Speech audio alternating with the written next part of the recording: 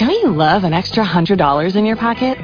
Have a TurboTax expert file your taxes for you by March 31st to get $100 back instantly. Because no matter what moves you made last year, TurboTax makes them count. That means getting $100 back and 100% accurate taxes only from Intuit TurboTax. Must file by 3/31. Credit only applicable to federal filing fees with TurboTax full service. Offer can be modified or terminated at any time. Blog Talk Radio. Good evening and welcome to the Coffee Klatch. This is Marianne Russo. Tonight our tweet chat is open so that you can speak with others and discuss the interview. Chuck Wally, May Wilkinson, and Pierrette D'Entremont will be moderating the chat with you, and that's with the hashtag TCK. Tonight, I am just so honored to have Dr. Russell Barkley joining me. Dr. Barkley is a professor in the Department of Psychiatry at the Medical University of South Carolina. He is the author of 13 books and clinical manuals and has written over 230 published articles. Dr. Barkley is involved in and is going to bring us today's most cutting-edge research and advances in the diagnosis and treatment of attention deficit disorder. He really is the foremost expert in attention deficit disorder, and as I said, I'm honored to have him here. I'm also thrilled that for the last segment of tonight's interview, I have a special guest host. Laura Rolands, the founder of My Attention Coach, will be joining us, and she will be discussing with Dr. Barkley emotional control and accountability in adults, or as Dr. Barkley would call it, owning your ADHD. So welcome, Dr. Barkley. Thank you for joining me. My pleasure. Thanks for having me here, Marianne. This is just, it's great because there's so much confusion, with so many parents, and I think that, this interview is going to help a lot of families. So I would hope so. Yeah, it definitely will. And I want to start the discussion. We're going to be discussing many topics, but I wanted to start with the basics, the new theory and the, misperceptions that most people have, as to the reasons behind the disorder in general and impulsivity and distractibility specifically. I want to also discuss the dimensional aspect of this disorder, which I think is what really is causing the confusion. And then we're going to move on to the big guns, the executive functioning and how it affects people through adulthood. So ADHD is nothing new. It's been around for hundreds of years. So what is ADHD? Well, at its most superficial level, ADHD, as you know, is a problem with paying attention, being distractible, not being able to persist at things, skipping from one thing to another, and just being unable to sustain your activities toward your goals and tasks and to the future more generally. So there is this major problem with attention that people first pick up on. And along with it, of course, is a lot of impulsive and often restless behavior and fidgeting. And so the individual is verbally impulsive and says things as they come to mind, physically impulsive so that they're reacting to events in terms of their behavioral responses too quickly, but also mentally they're very impulsive. Their ideas are skipping across from one thing to another. They don't stop and think about what they're about to do before they act or consider the long-range consequences of their actions. So generally, that's how you would see ADHD described in a clinical textbook or in our diagnostic criteria or even in trade books. But those are the most superficial features of the disorder. They're the most apparent features. If you dig underneath that, you realize that those problems are coming from a deeper problem in the way people are developing self-control. And that's what will get us into this idea of what is self-regulation, what are these executive functions that give us self-control. But in the meantime, I think most people understand ADHD to be this problem with paying attention, with distractibility, with lack of persistence, and then, as I said, problems with impulsiveness, and in younger people, problems with being quite hyperactive and restless. Now, by adulthood, the hyperactivity has declined markedly and often is simply a subjective feeling internally of a need to be busy and doing lots of things. But outwardly, the individual isn't climbing on furniture anymore or sliding down banisters or engaged in a lot of motoric behavior like they're driven by a motor. That tends to disappear, that overt activity. But the subjective sense of restlessness is still there. All right. And, can you tell us about, I watched your video, and as I told you before when we spoke before the interview, I've read your books. And the theory that you have about ADHD, which is you've proven, is counter to the description in the current DSM-4. And there are, proposed upcoming changes for the DSM-5. But, from what I gathered, it was the defining the criteria, with such narrow criteria was causing the confusion. So what is your theory on it, and what changes are proposed for the upcoming DSM? Okay. Well, my theory might appear to be, counteracting what the diagnostic criteria actually say. This manual that we use called the DSM-4, actually, if you think of them as two levels, as I've said, the symptoms they describe are the most obvious ones, but they're not the deep problems. It's not like saying that autism is talking funny and flapping your hands. Well, autistic people may do that from time to time, particularly in severe cases of autism, but that's not autism. That's not the severe problem with relating to other people as people and using language appropriately. So you see, if you dig deeper, you find these underlying problems that actually are causing the most obvious and superficial features. So my theory basically says that there are 5 executive abilities that you have, and that these are being disrupted by ADHD as it develops. And one of those, of course, is the ability to show self-restraint, to inhibit your behavior and buy time in order for you to be able to think through what you're about to do. So this ability to stop and think before you act, the stopping is the first executive problem, and that's called, as I said, inhibition or self-restraint. The second problem is the ability to be aware of yourself and what you're doing, and while doing that, to be able to sort of visualize your past. It's the mind's eye, this ability to look back at what has happened and then look ahead as to what may happen next. What most people would call hindsight and foresight is the second executive ability, this visual imagery that we have in our brain that allows us to visualize what we've done and what's about to happen and get ready for what's coming at us.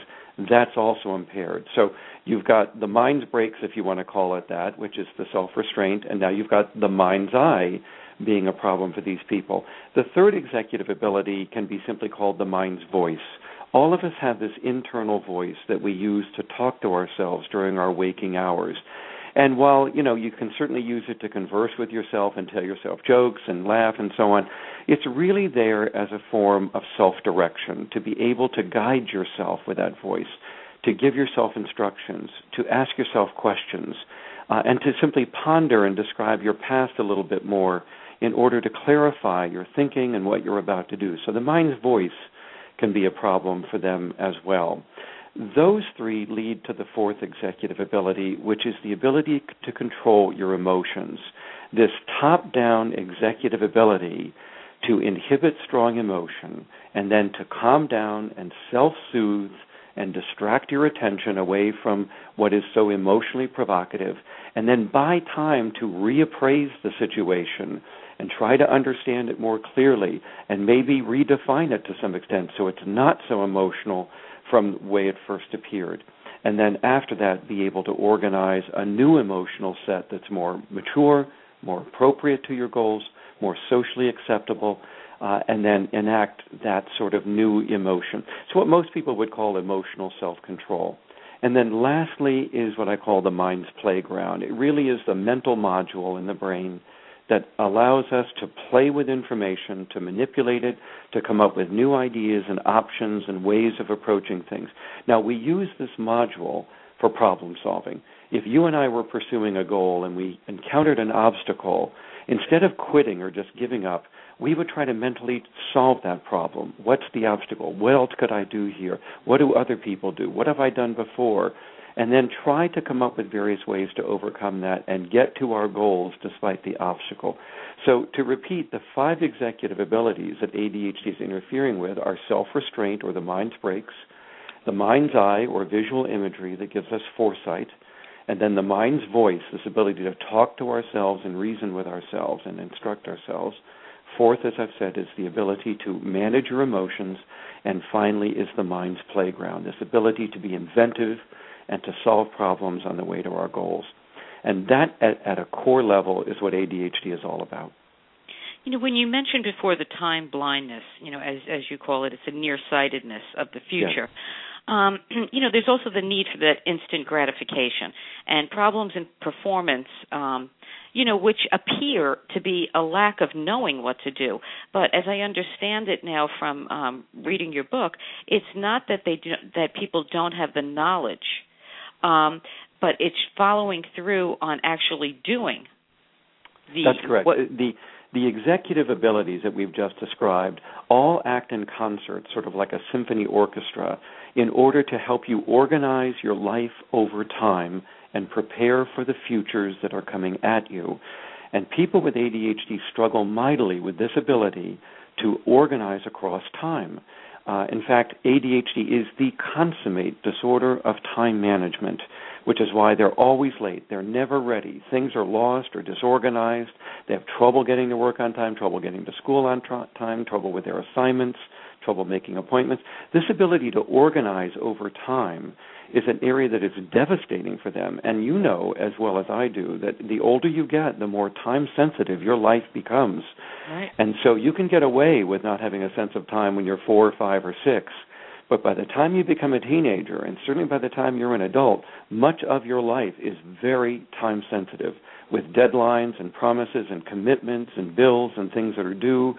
Time is this ubiquitous, important part of our life. And that's why we often say that people with ADHD are time blind. They can't deal with this future and this dimension of time that's coming at them. And so it always arrives earlier than they expect, and they're never ready for it. Right. And, also I think that because, as you were saying, that it does evolve as children grow, and it does become more of an internal sensation. So the restlessness and the need to move and the being physically hyperactive may not be as prominent. But an adult can be, equally impaired. And, there seems to be no forethought of the consequences. It seems to me that people with ADHD oftentimes make the same mistakes over and over. Indeed they do. And part of that why is that? Well, we go back to that second executive ability, that foresight. If you don't stop what you're doing, if you don't stop the action, there's no chance to even think about later versus now, what lies ahead for what I'm doing now. All it is now. And so it's that ability to, as your mother said, stop and think, which means to restrain yourself for the moment and now think about the later and what can happen later if you act the way you're doing. And, of course, because they don't stop, then they don't think. And then later never gets a chance. It's always now, and they go from one now to another to another. And as a result, they're ill-prepared for the future that is coming at them because they've given it very little thought. And I know to most people, when they see that happening, they think that that's a moral failing, that you're just making a choice. You're choosing not to care about your future. You're just choosing to live in the moment. You could change if you wanted to. And that's not true. These executive abilities are very much neurologically based. They are highly genetic in origin, which makes ADHD one of the most neurobiological disorders that we know of in psychiatry. So It's not a choice. It really is a failure in the executive system that allows people to anticipate that future and get ready for it as well as other people do. And, we stress that all the time here on the show because, parents, especially before they're really educated, are not aware. This is a physical disorder. And, if the children don't want to fail, adults don't want to fail. And we're going to go more into adults. I'm going to go back for a little while about children. I want to talk about comorbidity. But, in thinking about the adult ADHD, adults with ADHD can be brilliant. They're very intelligent. It's not a matter of whether they're smart or not. They just repeatedly keep doing the same mistakes, you know.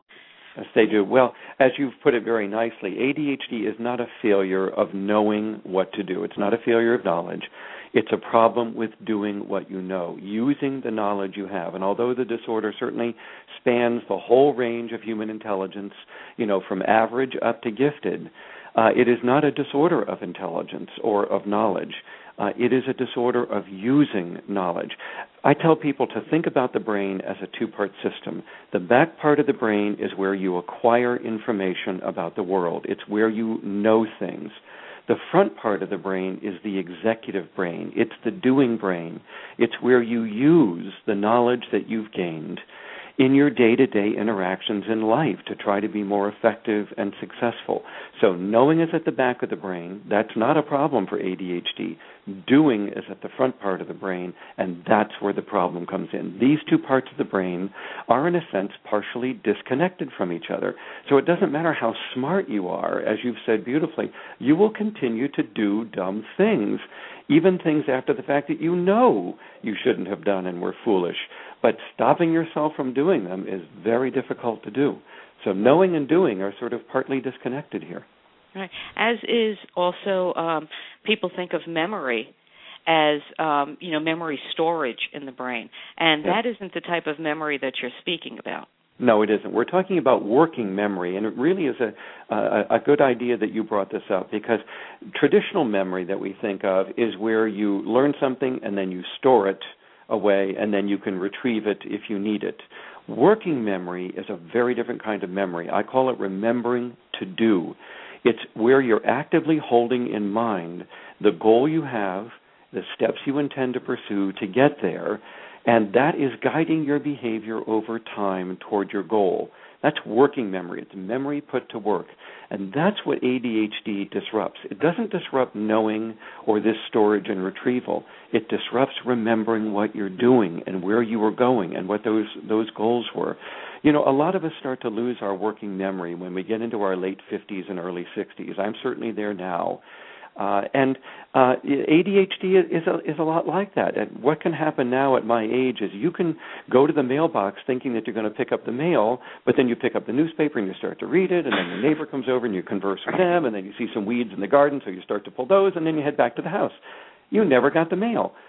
So what's happened is that the things in front of you in your visual field are more compelling than what you were holding in mind and what you had hoped to do. And, you know, that's normal when you're getting into your 60s. It's not normal when you're a child. Right, and I'm glad you brought that up, because returning to tasks is a big problem. You know, very much. If I'm writing out a grocery list and the phone rings, I can take the call and go back to the list. But that's an executive functioning process that a lot of people with ADHD have a deficit with, which is probably why things are, why everything is left undone. I did want to go back a little bit, and then we're going to come back to how this affects adults. But I do want to make sure that we talk about comorbidity, because I think this, for parents, is causing a lot of confusion. So I'd like to dispel some of the myths surrounding comorbidity with ADHD. And, you know, of course, there is comorbidity. Absolutely. But, you know, ADHD, as you see it in your theory, and I just love it, is that you see it as a dimensional, having dimensional levels to it. You know, a lot like a spectrum. And I think that if a parent can look at it that way, they can better understand what you're going to tell them. So, you know, can you first explain how attention deficits differ in different disorders? Because attention problems in ADHD and attention problems in, say, an anxiety disorder are two completely different animals. Yes, they are. And then I'd like to move on to SCT, sluggish cognitive tempo. Okay. Well, let me begin with the dimensional aspect of this. I think it's important that people understand that there's only one kind of ADHD. There's not 3 or 4 kinds out there. We don't have all these subtypes that we thought were out there. Large studies of populations have shown that this is a single disorder that spans a dimension throughout the entire human population. But when the level of symptoms becomes so frequent and so severe that it begins to interfere with major life activities that you need to get done, with family functioning, with your education, with work, with driving, with managing money, with getting along with friends, with establishing intimate relationships, when your symptoms are frequent enough that they begin to impair your ability to do those things, that's when the disorder begins. And so it really is a dimension in the population. You know, it's a lot like other abilities, like language ability or like intelligence. Those span a range of human abilities. But when they get to a point where they are so deficient that they're interfering with your life, you now have a disorder. So as I often teach our students here, disorders begin where impairment begins. So understanding the dimensional nature of ADHD can help you understand that when this is in a family, other family members may show little bits of the disorder. They will show some of the symptoms. We call it the family phenotype. Even if they don't have enough symptoms to be diagnosed or to be experiencing impairment, they will show some of the features of ADHD. But not like the person who's diagnosed, who's going to have a lot more of those symptoms, a lot more often, with a lot more impairment. So I really appreciate the fact that you talk about this dimensional nature of the disorder, because to some extent, everybody's got a little bit of inattentiveness, but it doesn't have to interfere with our life. But if you have ADHD, it usually is interfering with a number of major life activities.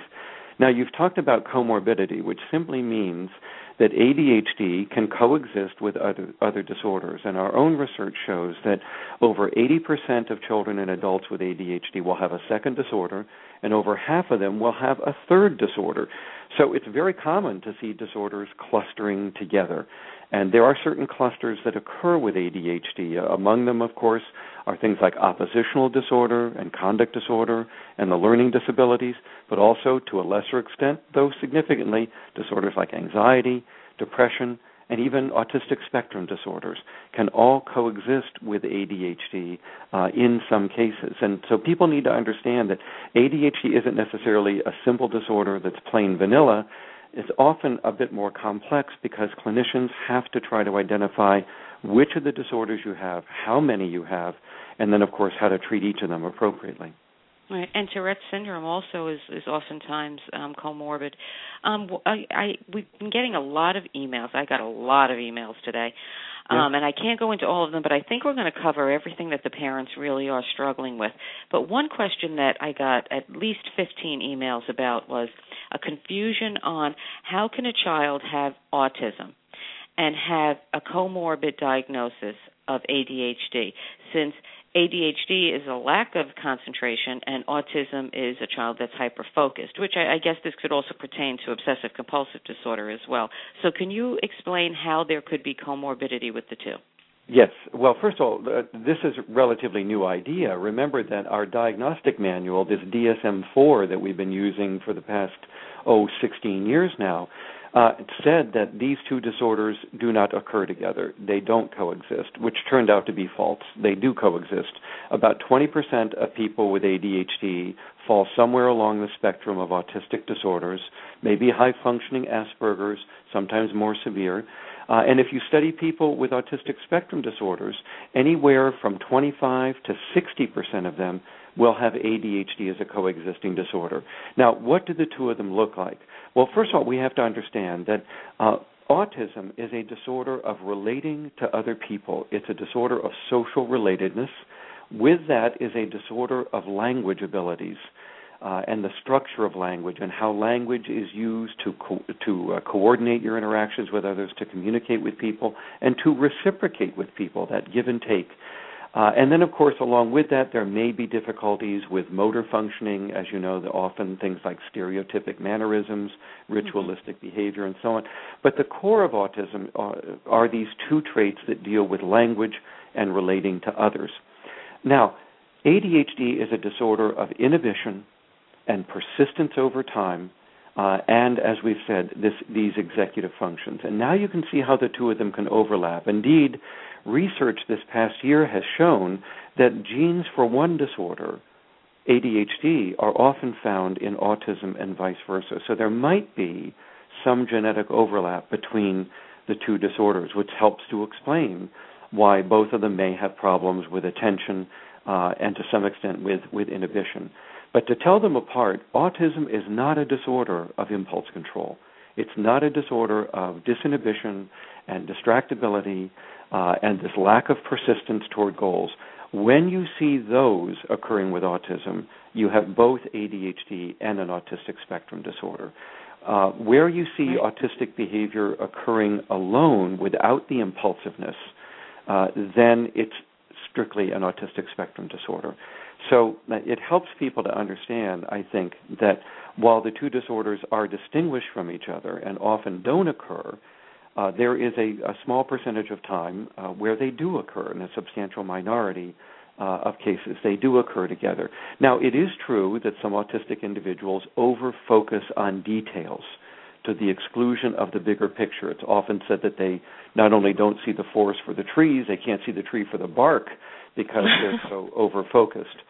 But that can vacillate from time to time with the attention disorder that we see in ADHD, which is they can't persist toward goals. And there's no reason that the two of those cannot coexist in individuals, as they often do. So you have to stop thinking of those two as one excludes the other. It is very easy at times for you to hyper-focus on something to the exclusion of your surroundings, but that also means that you're not going to be able to pursue your goals and to be able to shift flexibly across tasks and adjust your behavior accordingly, and you're not going to be able to resist distractions as well. And it's not like a person with autism is always hyper-focused, just like it's not like a person with ADHD is always lacking in persistence. As you know, people with ADHD, if they enjoy what they're doing, if there's an immediate reward or consequence for getting it done, if they find it very pleasurable, can persist at that. As Samuel Johnson said, there's nothing like a hanging in the morning to focus the mind. If there's a hanging in the morning, people with ADHD can and indeed will persist at what they need to get done. And so parents say all the time, their kids can sit and play video games for hours and focus so they can't have ADHD. Well, they can. Oh, yes, they can. The one thing has nothing to do. And that's why it's so important that you're really getting out the message, and that's why I'm so happy you came on, because if you really restrict the criteria of what ADHD is, you're missing a lot of kids, and a lot of kids are being misdiagnosed. And I love, I think I try to explain to parents if they think of the brain as having so many different pathways, that the different pathways can be affected within the same disorder. So, that's why the presentations are going to be different. I don't know if you know Temple Grandin. She's been on several times. She does a great analogy to a flight map, like an airplane flight map, where you have too many flights going to the East Coast, not enough going to the West Coast, and how all the circuits get crossed. And it really, with ADHD, that's what it just sounds like, Well, it is. It's a very good way to put it. And I also agree with you that many times disorders can share some of their deficits. For instance, people with autistic spectrum disorders do have a working memory problem, but it's mainly with verbal working memory. And that's because of their language problems. Verbal working memory is that mind's voice that we talked about, where you talk to yourself and reason through things. ADHD, on the other hand, does have some trouble in that area, but it has an even greater problem with what we call nonverbal working memory, which is that hindsight and foresight, that ability to use imagery, to ponder what's about to happen, to look ahead and see where you're going, to look back to see where you've been, to get some guidance from your past. That's even more of a problem for people with ADHD than people with autism. So while both of them are working memory problems to some extent, they differ in the nature of the working memory problem that they're going to have. So it may sound like we're splitting hairs here, but those are the things that clinicians pay attention to in trying to differentiate disorders. Right. And I think also it's important to mention perception, because I think one of the misconceptions is that these kids and even adults don't perceive things the way that somebody neurotypical or somebody without the disorder perceives things. And as you say, that's not true, that they're in touch with reality. Right? Yes, they are. ADHD does not have anything to do with how the back part of the brain is processing information. They perceive the same world you do. They perceive the same distractors that you perceive. What ADHD is interfering with is the ability to govern your own behavior. It's your self-control. And so where you may hear a distracting noise in the hallway while you're trying to concentrate on something you're reading, you'll hear that, but you won't react to it. You won't respond to it with certain behavior. The person with ADHD hears it, and they react to it. They get up, they go out, they explore, they talk to the person in the hallway that made the noise, and now they're off task again. That's not a perceptual problem. That's a impulse control problem. They're responding to the world differently than others, but they're seeing the same world that you and I are seeing. So this idea that there's a disorder of some kind of mental filtering in ADHD is false. All right. And I just want to go back what I mentioned before, and very briefly. I just really want you to touch upon this because I think that parents that have children, which you have a phenotype of SCT, which is sluggish cognitive tempo, those kids I think are really falling through the cracks. Very much so, even more than ADHD. Yeah, right? They really are. Now, that's can you tell us what that is? Yeah, I'd be glad to. In fact, it's a rather exciting area of some of my research right now that I've been doing. But this is a second attention disorder, and it was discovered back in the late 1990s. By around 2001, we were beginning to see some review papers about it. But let me describe it for you. This is a disorder that, although we're calling it sluggish cognitive tempo, or SCT, some clinicians call it attention deficit disorder, which I wish they would stop doing because that was the name for ADHD years ago, and it just creates confusion. But let me describe it for your listeners. SCT is a pattern of symptoms that at times is almost the opposite of ADHD. It's a pattern of behavior in which the individual stares a lot, is very daydreamy, spacey, mentally confused and mentally foggy. They're lethargic, they're sleepy, they're slow-moving, they're hypoactive. This pattern of daydreamy, sleepy, lethargic, slow-moving behavior is a very different attention problem. These people actually do have problems on the perceptual side of the brain. They don't detect information accurately. They don't process it very quickly. They make a lot of mistakes in the work that they're doing, whereas people with ADHD, they don't often make a lot of mistakes. They just don't get any work done. So ADHD is a disorder of productivity, how much work you're getting done in a unit of time, whereas SCT is a problem of accuracy. How well are you attending to and processing information quickly and accurately? Now, this SCT was often thought to be a type of ADHD, and many people still think that it is a subtype of ADHD. But within the last couple of months, there have been some papers, including the first study of adults with SCT that I finished up and is now about to be published in one of our psychology journals. What those studies are showing is that SCT is a separate disorder entirely. It's not a part of ADHD. It's not a type of ADHD at all. It's a freestanding disorder of attention, and it's of a very different kind of attention, what we call selective attention or focused attention. This ability to rapidly home in on what's important from what isn't and to process information quickly and accurately. So our study that we just did, we did a survey of a large sample of adults across the entire United States, and we found that more than half of the people who had SCT did not have ADHD, and more than half of the people who had ADHD did not have SCT at all. But in about 40 to 45% of the cases, the two disorders did coexist with each other, especially if the person with ADHD only had its inattentive form and was not impulsive and hyperactive. So this is one of the first papers to show that these really are separate disorders, not subtypes of a common problem. And of course, we've known for a while that SCT individuals, instead of being, very talkative and aggressive and boisterous and emotional, are somewhat shy.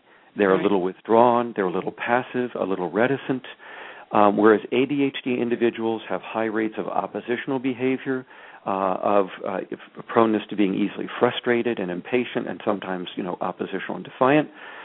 They also, as you know from news media this week, there have been a couple of articles in national press about ADHD being linked to antisocial behavior, of course, and that is true, whereas SCT shows no significant linkage with oppositional behavior or antisocial behavior, drug use, and so on. So in many ways, these are quite different disorders. Right, and I'm glad that's why I wanted you to explain it, because, this is the child that's a bit spacey, that's staring, that seems to be distracted. It's very different. We discussed before about how really the disorder evolves from early childhood to teens to an adult.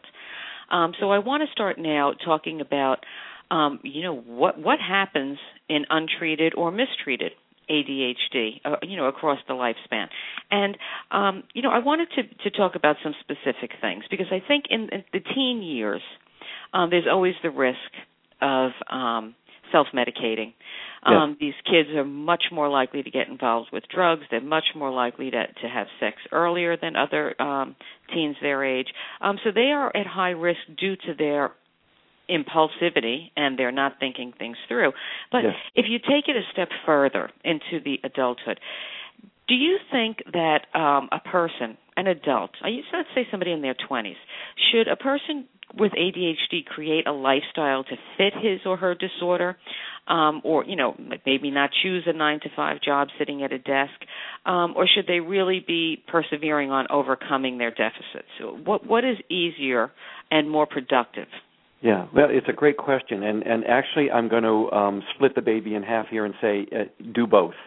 I think it's very important, first of all, that you receive some counseling or coaching or even vocational assessment on ADHD-friendly environments that you can select yourself into where you're not likely to be as impaired and you're more likely to be successful at something that you enjoy doing. For instance, a lot of adults with ADHD find that self-employment is more fulfilling than working for someone else. And part of the reason for that, of course, is you're your own boss. You work on your own schedule. We know that ADHD delays your what we call the diurnal rhythm, which is simply your peak period of arousal by several hours. People with ADHD report that they're more alert and awake by afternoon and evening, whereas the average person reports their peak alertness hours as late morning into the early afternoon hours. And so now you can work around that if you're self-employed. Also, we find that people who are self-employed like the excitement of it. They like this ability that, or this capacity to have to respond at the moment to a crisis because you're the boss. You've got to solve this. This is your business.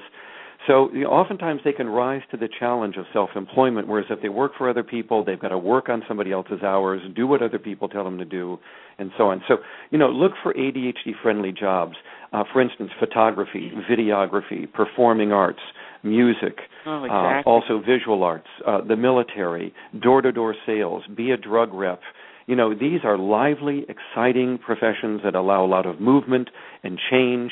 If you're a videographer, you're going from one place to another, filming presidential candidates. Then the next story, you're filming tornadoes in Alabama. Then the next time, you're being given orders to go someplace else to cover a rally.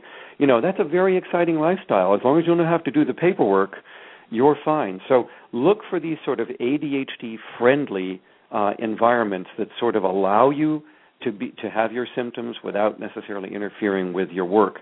But there are going to be times in life, as you know, Marianne, that all of us have to persist at things we don't enjoy doing. And then that's often outside of your life. It may be things as simple as balancing your checkbook, paying your bills on time, doing the laundry, getting your kids' homework done, getting your children to their various appointments and schedules.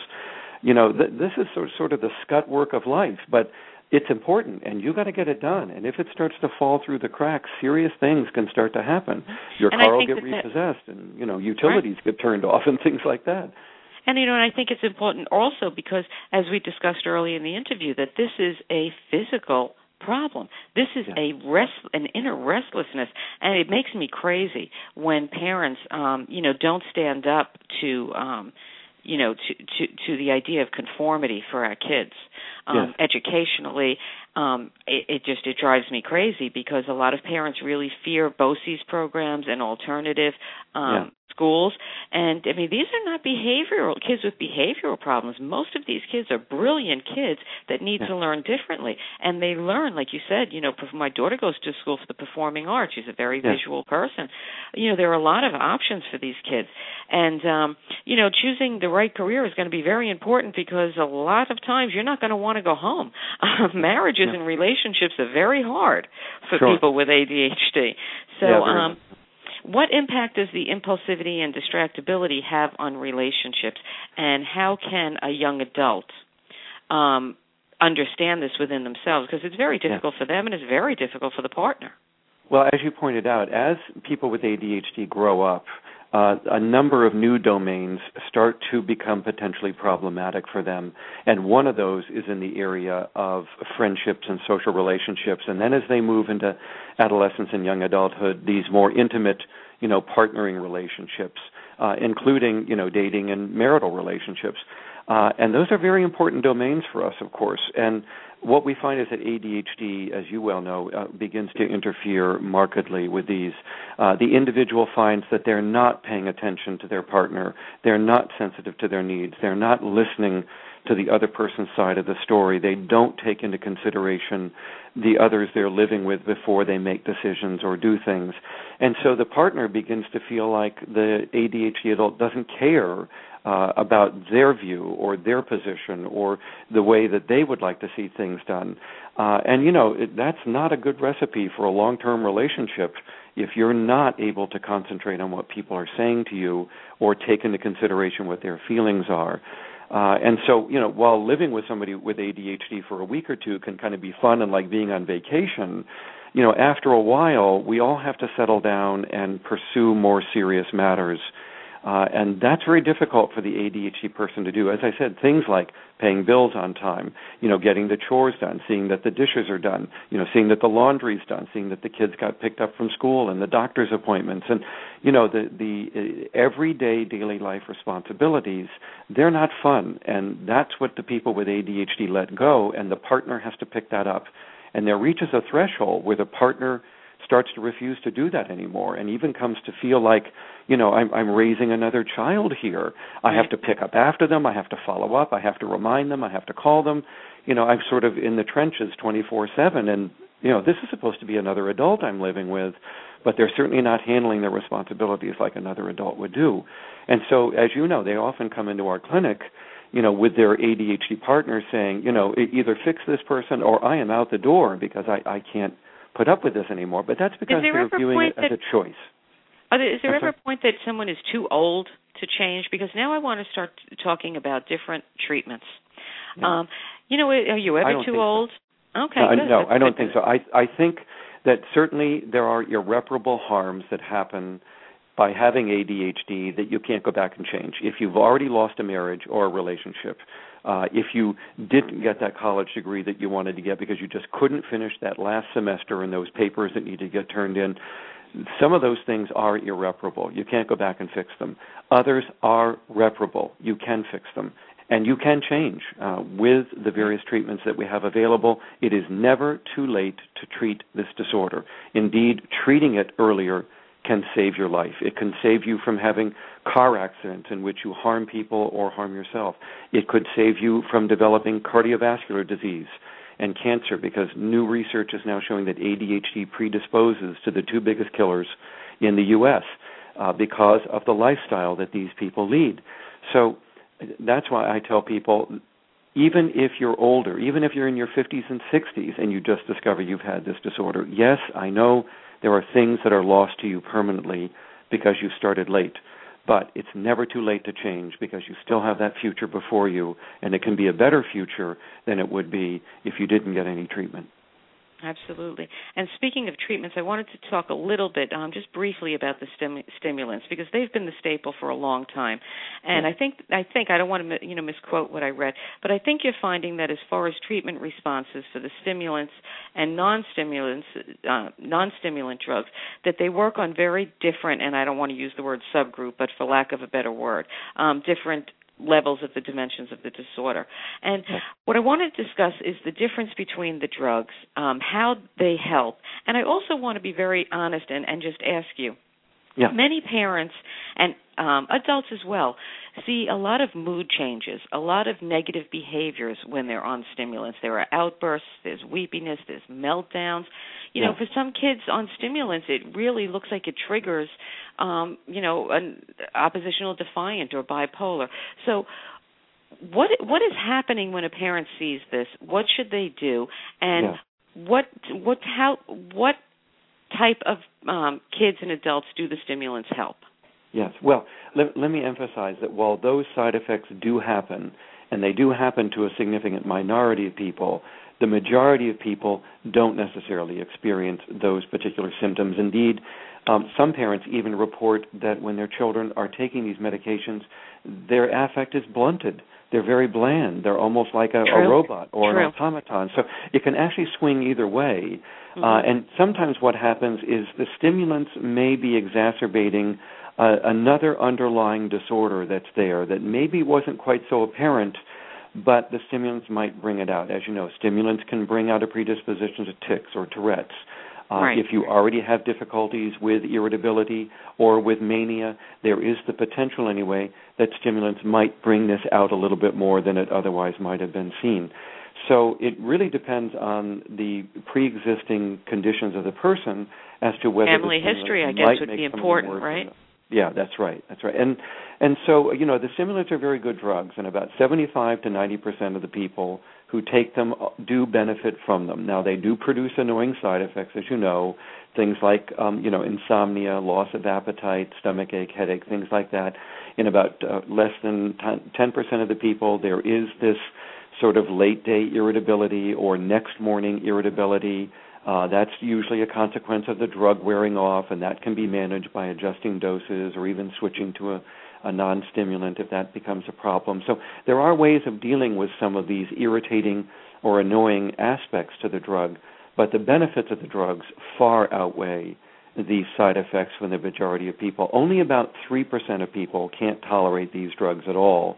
Really? And about 20% of people find that while the drugs are beneficial, the side effects may outweigh the benefits. And those are the people that need to move on to other drugs like the non-stimulants. But for at least 75% or more of the people who take them, the stimulant medications can be very useful for them. Right. And talk therapy for some is good. I mean, for some it's actually more agitating, but for some it's very good, right? Well, we find that the talk therapy is most useful right after the initial diagnosis. In first of all, coming to grips with the diagnosis, what it means, getting information about it, but also, as you know, many people, particularly adults, may have a grief reaction after the diagnosis, and they're grieving, the fact that they're only now discovering this and that the failures of their past might have been different had this been discovered earlier. So there are various reasons why you might be grieving the diagnosis, and of course, parents of ADHD children grieve the diagnosis because obviously, no one wants to be told that your child has, a developmental disability. But so sometimes the counseling focuses on acceptance and on talking this out and coming to realize that while this is a disorder, it's not the worst disorder you can have. It's the most treatable disorder in psychiatry. People don't understand that. We have more treatments for this disorder that produce more improvements for more people, with a degree of improvement that is 2 to 3 times that we see with drugs that treat depression or anxiety than any other disorder that we treat. So there's a lot of hope out there. The biggest problem is getting it recognized and getting the services. Right. Well, you're singing my song with the acceptance because, I'm sure you haven't heard my shows, but, that is really what I stress because accepting the diagnosis is one thing. Accepting the life that it will bring is something completely different, and it is probably the most important part of the parenting. I did want to go into 2 other aspects, but I'm not going to. I was going to discuss the hypopituitary axis and the immunology. And for parents, I'm going to say it again, and I say it all the time, get a thorough evaluation. You speak about it, and, I want everybody to watch the video. I've been posting it, that, they are finding an immunological component to some of these children, and as always, the cortisol dysregulation, is also a problem for some of these kids. And particularly where there is aggressiveness, that's right, yeah. Absolutely. And testosterone levels. In my daughter's case, it wound up being an endocrine disorder, which was at the root of everything. So I really do stress that. I do want to just say before I hand it over to Laura, that neurogenetics and molecular research is really where this disorder is making the breakthroughs because you're going to be able to target responses of drugs to specific, brain scans, which is going to be incredible. But I do want to... Yeah, oh, absolutely. I mean, targeted. I've had Dr. Henslin on, and they target with brain scans different drugs for mental illnesses, and it's just so promising. But I'm going to now bring on Laura Rolands. Laura, are you with us? I am. Hello, how are you guys? You're doing a great job. Thank you. Thanks for including me. You're welcome. So you wanted to go ahead. You wanted to discuss. You treat a lot of adults with ADHD, so that's why I was thrilled that you're joining us. So go ahead, ask Dr. Barkley some questions. Right, Marianne, and I do coach as an intervention for ADHD. And Dr. Barkley, I was actually at the CHAD conference in the fall and was really intrigued by the discussion that you had in one of your talks around emotional control and how it affects people with ADHD. And I just was wondering if you could share some recommendations for adults who really experience that emotional control, and what you recommend that adults, what they can do about that.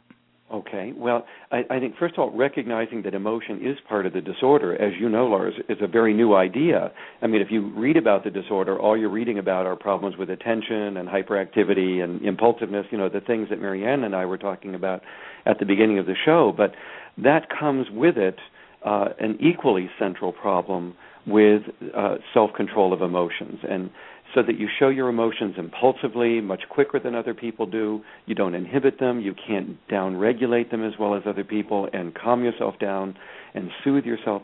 So that is just as much a part of ADHD as the inattentiveness and the distractibility. So I'm so pleased that you mentioned that, because that is a very recent idea that emotion needs to be brought back into the disorder. It was there up until 1968, and then it kind of lost its way and people forgot about it. But I really am on a campaign to get people to understand that that's just as important. And for the very reasons you mentioned, it needs to be targeted separately. You can work on concentration and distractibility, but if you don't work on these emotions, they're going to cost you. In fact, they're some of the most socially costly symptoms, because we know that the best predictors of dissatisfaction in relationships or even being rejected by peers is not your distractibility or your hyperactivity. It's your quickness to be emotional and to be impatient and to show frustration and sometimes to react with anger or aggression too quickly. That is going to cost you dearly in the workplace, in school, in your family, in your marriage, and other relationships. So there are a host of things that people can do. We could do a whole hour on interventions for the emotional side of this. But I like to break it down into the 5 stages of Gross's model of emotion. And if you think about the 5 places, the 5 steps that are involved in having an emotion, they show you the 5 places where you have a chance to do something.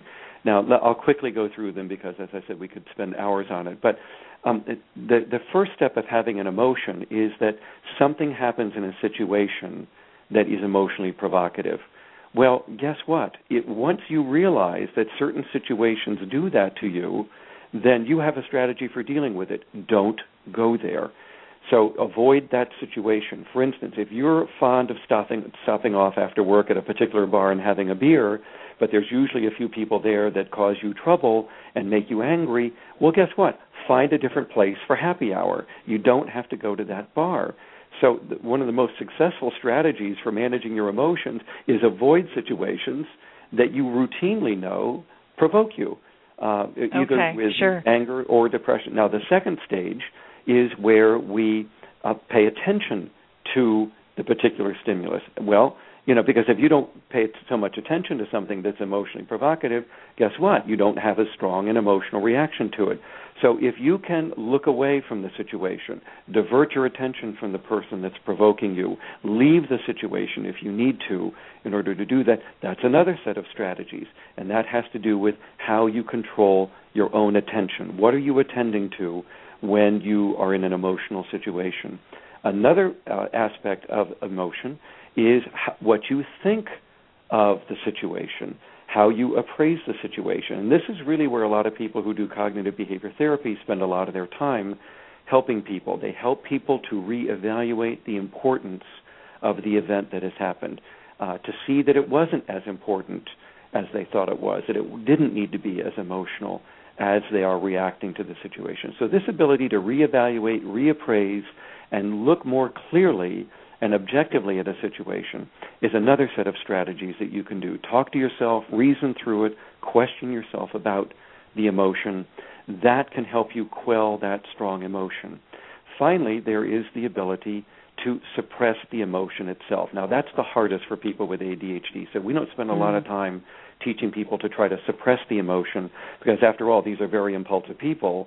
If they could have suppressed the emotion, they would have, and they can't. But sometimes you can at least down-regulate very strong emotions by, for instance, putting your hand over your mouth or sitting on your hands or leaving the situation and in order to stop that emotion from happening. It's not going to be easy. The earlier in this sequence you try to intervene with your emotions, the more effective you will be. The later in it that you wait, the less effective that you will be. But there's a whole suite of suggestions that people can use to try to help manage these emotional reactions. And then, of course, finally, as Marianne already said, the ADHD medications, both the stimulants and the non-stimulants, can help to manage some of these emotions to some extent. Okay.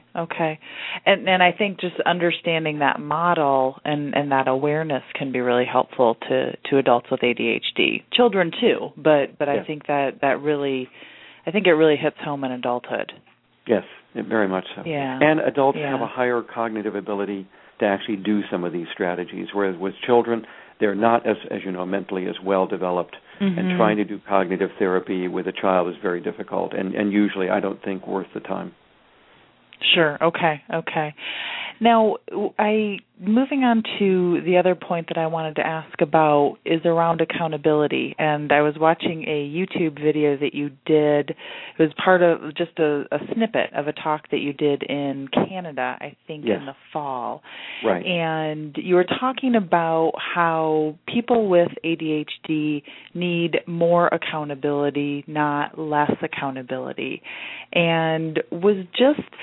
I love that concept, and it fits so well with coaching because really what we do in coaching a lot is helping the client become accountable to themselves, but we help hold them accountable through the coaching process. That's a very important step. Yeah, and I wanted to ask you, as it relates specifically to adults, if you had a couple of specific suggestions that you would recommend for adults with ADHD. Mm-hmm. Well, first of all, I'm glad you brought up this concept of accountability because people listening to this presentation tonight or some of my others might say, gee, you've made a great case for excusing these people from the consequences of their actions. I mean, after all, you've said it's biological, you said it's neurogenetic, they don't have a choice, they've got these 5 executive failures that are taking place. I mean, that's a very persuasive case for somebody who is so mentally impaired that we should not hold them accountable. But what's counterintuitive about this model of executive abilities that are going wrong in ADHD is what we've already said, and that is that the problem isn't knowing what to do, it's using what you already know how to do. And the executive abilities help you to organize yourself over time, as I already said. So it's time that's their problem, not consequences. And therefore, forgiving them the consequences can only make this disorder worse. People with ADHD get into trouble because much of the consequences of life are delayed consequences, and it's the delay that kills them.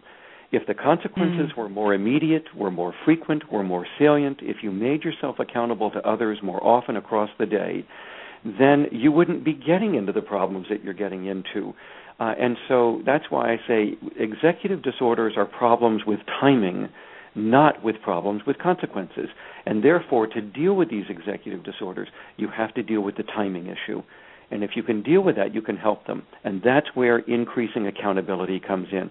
Make the consequences quicker, more often, more salient, more powerful, and then make yourself accountable to others more frequently.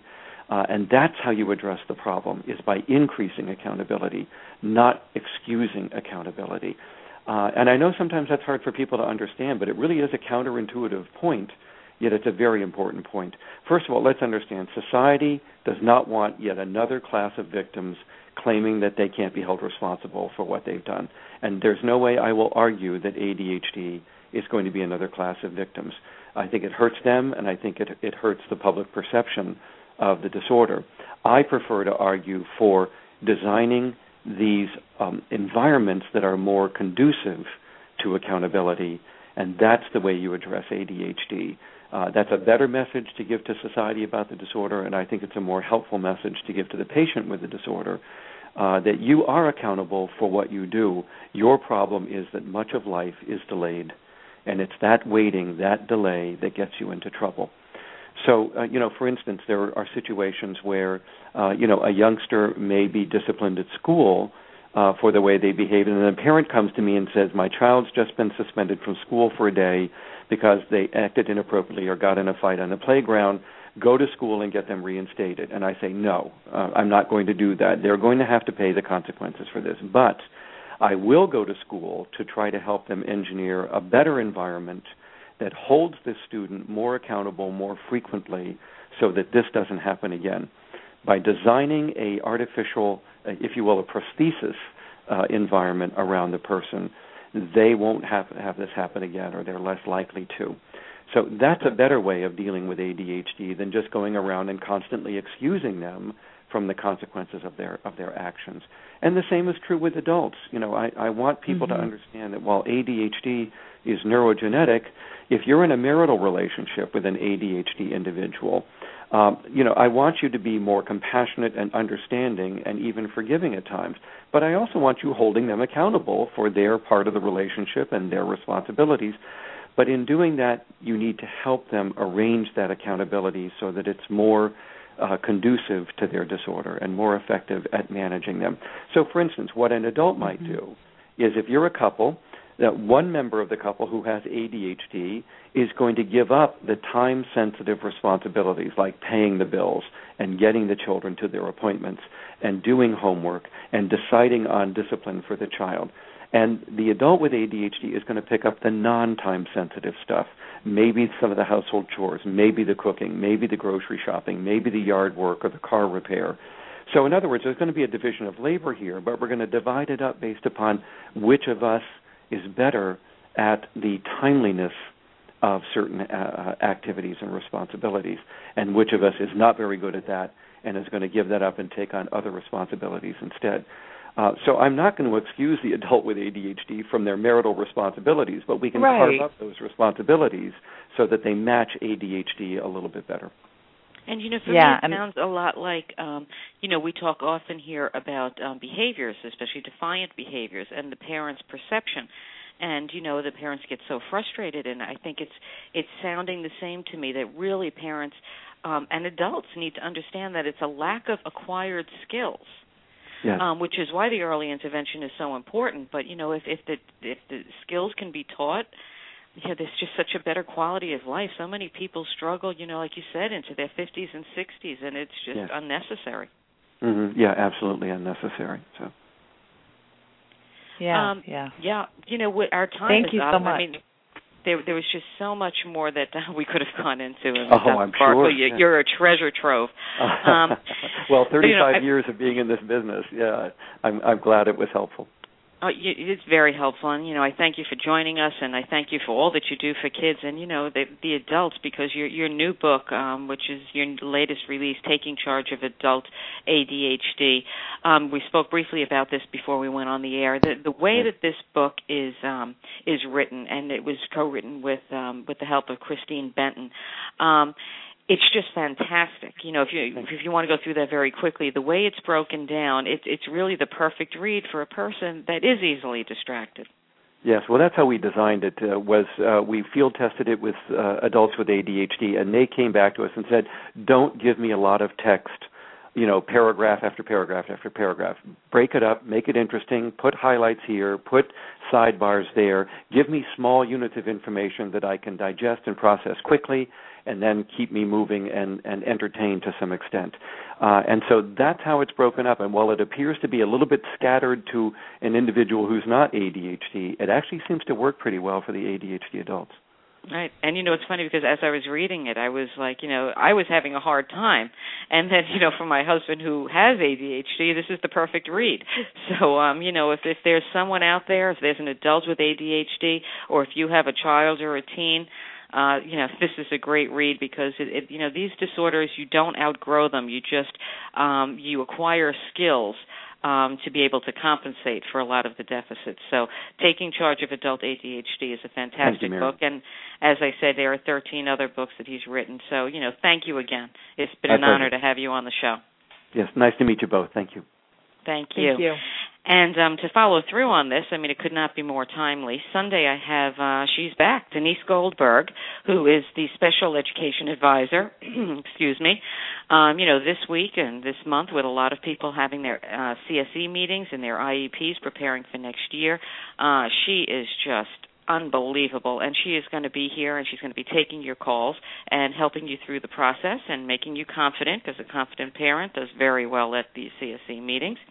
I also want to say a thank you to Jamie at Chili Creations. He's designing our new website, which will be up in a few days. It is spectacular, going to be filled with resources for parents, and I want to thank him very much. As I end the show each day, you are your child's best advocate. If not you, then who? Become an informed, educated parent. Thank you for joining us tonight on the Coffee Klatch.